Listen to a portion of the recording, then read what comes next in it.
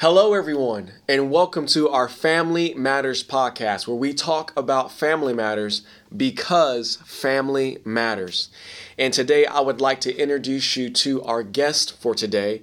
He is a pastor who's been in ministry for almost 10 years and is actually getting ready to start and plant a new church here in the Port Arthur area. I'd like to introduce you to my friend, Robert Barazza. How you doing, man? I'm doing great. Thank you, Pastor. Thank you for having me here. It's an honor. You're very welcome, man. It's, we've talked about having you on, and I'm glad that we finally were able to do it. Me too. Yeah, absolutely, man. Well, we have a lot to get into, and, we've known each other for maybe about 4 years, maybe, I would say, something like that. Going on 5, yeah. Yeah, going on to 5. And I've seen you and your family just come into church and grow in the Lord. And there's so much to you and your story and all that God has done, which is why we're here doing this podcast. Yes, and so today I'm looking forward to discussing, how we can reach the person in our life who is going down the wrong path. And I think everybody has had somebody like that in their family, and I believe that what we talked about, you were that person at one point. Yeah. But it's amazing because we look at you today and you're a man of God who knows the word, who has it hidden in your heart, ready to recall it at any time. I've seen you minister to people from all different walks of life. In fact, you're getting ready to plant a church here in the area. And so I'm excited for what God is doing in your life today. It's amazing. Yes, but it wasn't always like that. And so, it's amazing what God is able to do. So let's go ahead and start off, man, with your story. Obviously, we know that there was a path that you took, but how did you get there? Because obviously, I'm sure that there was a point in life where you maybe it was a decision or whatever it may be, where you started to head down that path.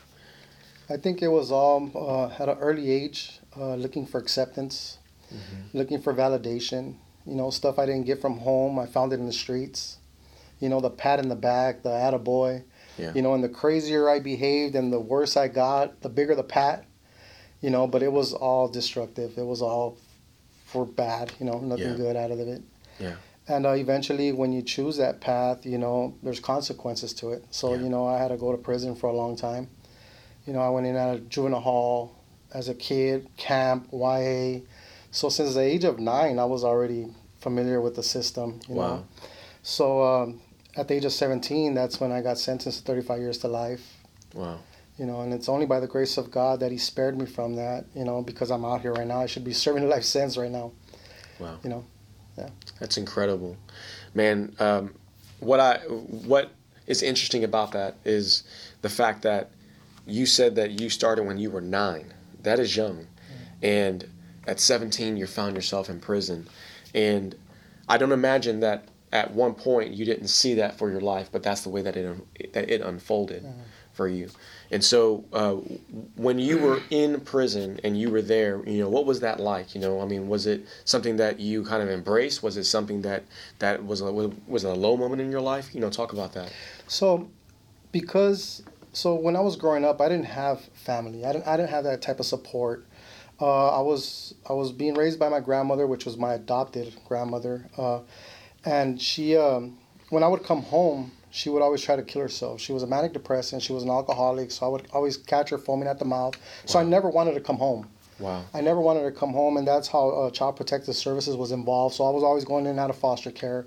So I never wanted to come home when I was with her, so I would always run away. And at times, I remember as a kid, I would sleep in the park, and that's where all the gang members used to be back in the 90s and 80s. Wow. That's where they would hang out. So, that's where I met a lot of them, and they took me in and embraced me, and, that's where that's where that life started. Yeah. And it wasn't really, I don't really think it was a choice, It's just something that happened. Yeah. But I really didn't think that I was going to make it to be, 25, Yeah. And to be honest with you, as a kid and, before I went to prison, I started doing drugs at a very young age. And to be honest with you, I feel like that if I wasn't doing drugs, I probably would have blew my brains out.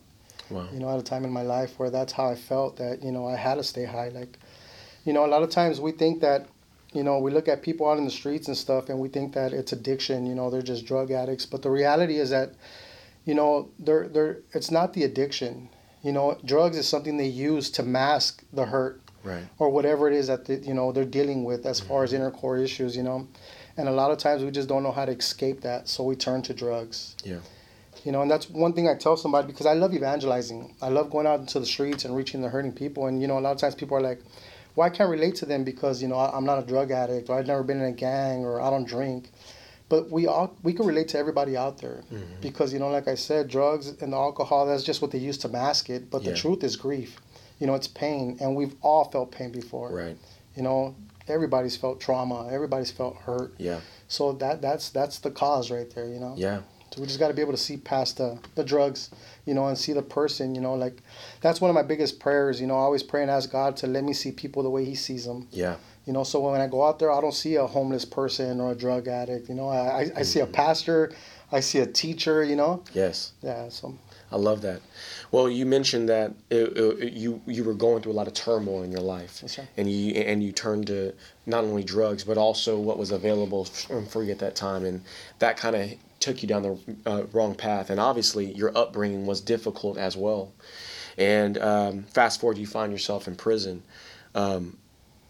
You found Jesus. Jesus found you. Yeah.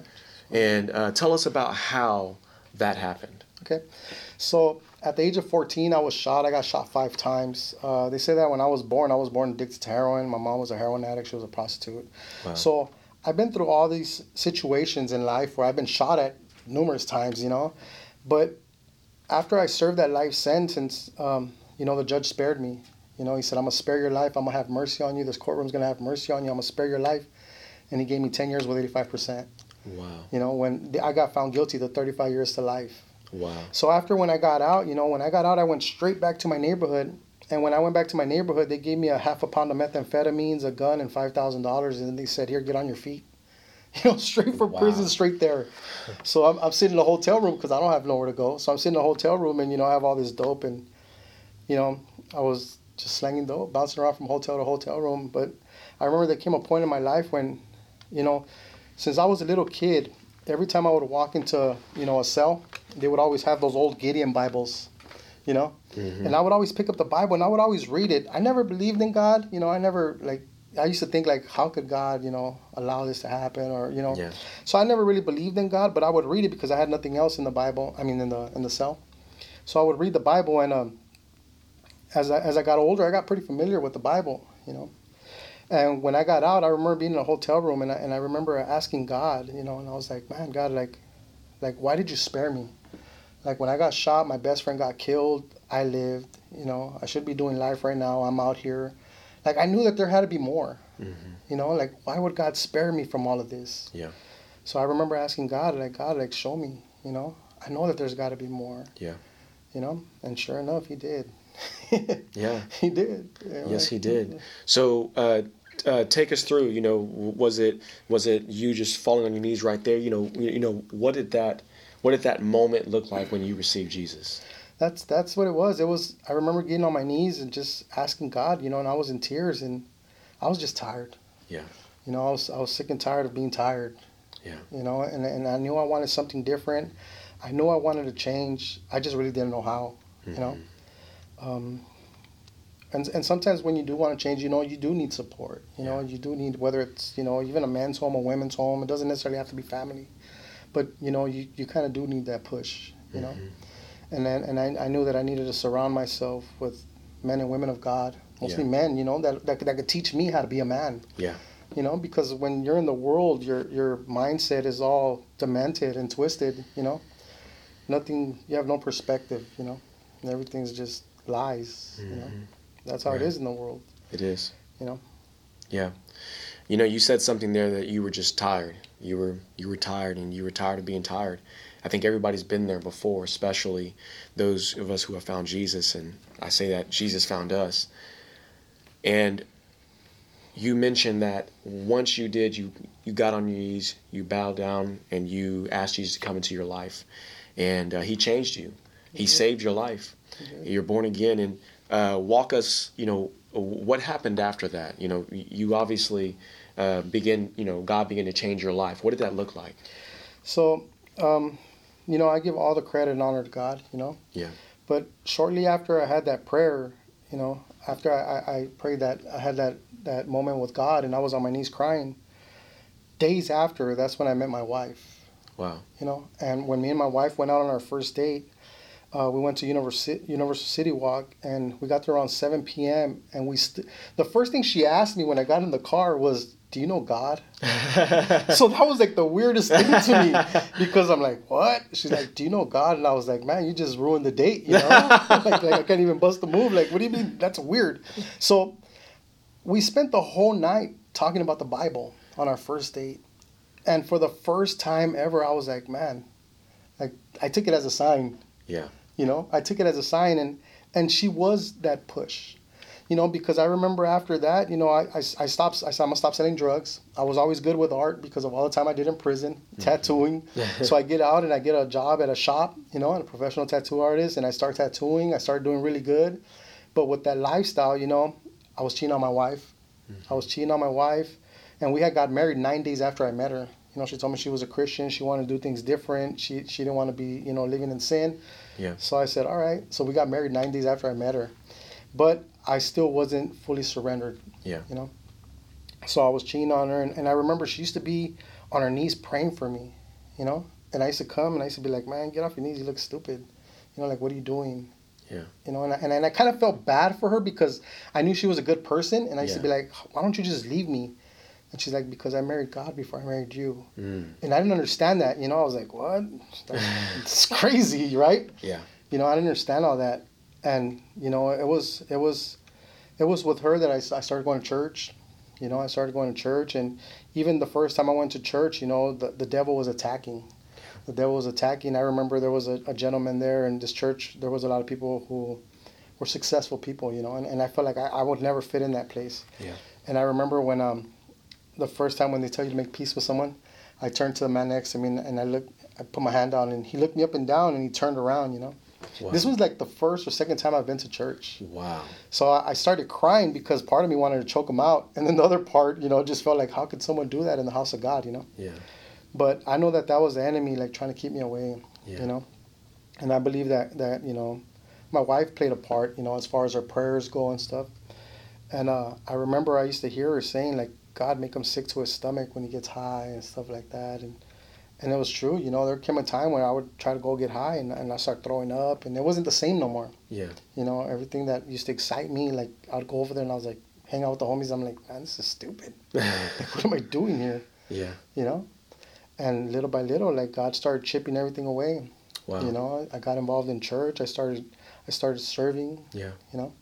And then God started putting men in my life. I was used to having men in my life that, they would lie for me, they would steal from me, they would probably even kill for me.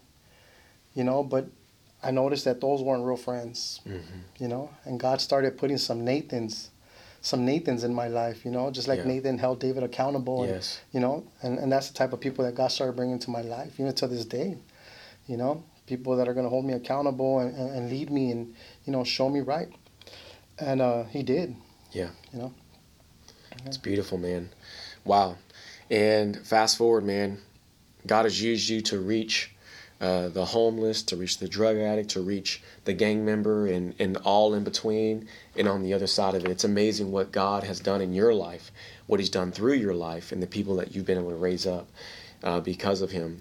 And, as we spoke before, every one of us has somebody in our life that maybe we know that they're heading down the wrong path. They've headed down the wrong path. They've been there for a while, and we've tried everything to reach them, but it seems like we weren't successful. But the truth is that, like you mentioned, everybody has gone through something, and some people, as you mentioned, we're trying to reach them, but it's really because there's what's going on the inside of them. And so, for those of our viewers who are watching, what would you encourage someone to say, someone to do, who are trying to reach that person in their life, whether it's a family member, whether it's a close friend, whoever it may be? what would you encourage them to do to reach out to that person, or what they can do for them? I strongly believe that the power of prayer works wonders. Yeah. Pray. Pray and trust in God. Yeah. Trust in God that God's perfect timing, trust in God that, God loves us, and all it is, it's important that let's not judge people. Yeah. Let's not judge people. God receives us just the way we are. He meets us where we are. Let's not be judgmental about people, and let's just love them. That's what it's all about, just showing the love of God to people. Yeah. And people could see right through it. People could see if it's fake, So, you have to be genuine about it. You really have to have a love for people. And, I know for me, there was a time in my life when, I was selfish. I didn't even care about my own life. How could I care about someone else's? Yeah. So it's for me, like, I know that I had to pray and ask God, give me your heart. Like, give me a heart like yours, God. Like, let me love people. Like, let me have, And because of the experiences that I've gone through in life, I could relate to a lot of people out there. Mm-hmm. And that's why I love being out in the streets. Yeah. I love being out there in the streets. I'm so thankful to God that Pastor Ron said, he wanted to start an outreach. Before he even knew we were pastors, he's like, I want to start an outreach, and God put it in my heart to ask you and Monica. I'm like, let's go. Right? Because, absolutely. That's where I'm at. Yeah. Well, it's funny that you mentioned that. My brother. He moved here to be a part of what God is doing in his life. He made a huge step of faith. He got saved a couple of years ago, and he's actually, being a part of the church plant with you and your family. But that wasn't always his story. He was an atheist, and he was headed down the wrong path. And I felt like we had done everything. And I remember, we had been praying, but sometimes I'd be praying in anger because I was just mad, and the Lord began to change my heart. And one of the things that I was told was just to love him, to be his brother. Yeah. I don't need to be his pastor. I don't need to be his evangelist. I don't need to be any of those things. I just need to be his brother. So that's what I began to do, and our relationship changed. It went from my brother being angry with me and us arguing to us just having good conversations, then him wanting to be around me, him wanting more for his life. And then whenever he got saved, that was just the beginning of what God is doing in his life today. And so it's amazing, hearing what seeing what God has done, but what you're saying about truly loving a person, not judging them, not seeing them for where they're at the moment, but seeing them, through the eyes that God has for them, the plans that he has for them.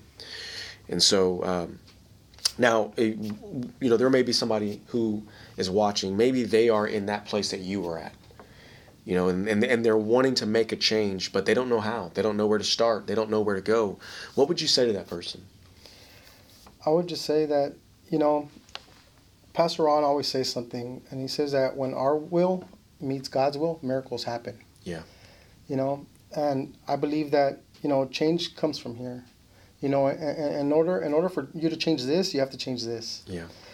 So if you're out there and you're on drugs, or you're struggling with whatever kind of addiction it is that you're struggling with, like, you have to do your part.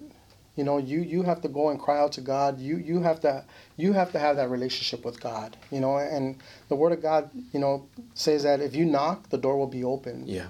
But you still have to take the initiative to knock. Yeah. You understand? And God loves us. Yes, he does. God loves you, whoever it is. God loves you, and he wishes that no man should perish. But we have to do our part as well. You have to want it. You have to be able to lift your arms up and surrender your life to God. And start making a change. Start making a difference. There's different places. There's plenty of places that you could go out there for help. We have an awesome church here. We have a beautiful family here, man. Since I've been here, at first, when I first came here, I was kind of like, right? I thought I would never fit in, but nah, it was nothing like that. Everybody here has been loving, supportive, caring, not just for me, but my entire family. Yes. My kids love it here. And, I just say, trust Jesus, put your faith and trust in God, and know that with God, all things are possible. Yeah. Amen. One of the things I take away from your story is that, no matter where we're at in life, no matter whatever people say about us, whatever we say about ourselves, God has a greater word. He has a greater plan, and his plan prevailed in your life. And God's desire is that his plan will prevail in all of our life. We just have to trust him. Yeah, and sometimes it could get frustrating. There's been a few times where I felt like grabbing someone and shaking them up, like, man, like, open your eyes, like, get it together. Yeah. But, it doesn't work that way. Yeah. We just have to trust that God knows what he's doing. Amen. We just got to keep praying for that person, interceding for that person, fasting, and believing and trusting in God. Yeah. Well, listen, man, we've had a great conversation, man. I appreciate you coming today. Thank you. Thank you for sharing your story. Thank you for the encouragement. And I pray that people will be encouraged and that we will begin to see change in our family's life. So thank you, man. I appreciate it. Thank you, Pastor. And for those who are watching, thank you again for being here. Thank you for taking the moment to watch. And I want to encourage you that if you are still watching, to go ahead and take a moment and go ahead and click subscribe on the button below. And if you're watching or if you're listening today, you can do the same thing. God bless you. We appreciate you for joining us today. And remember that your family matters. God bless you, and we'll see you next time.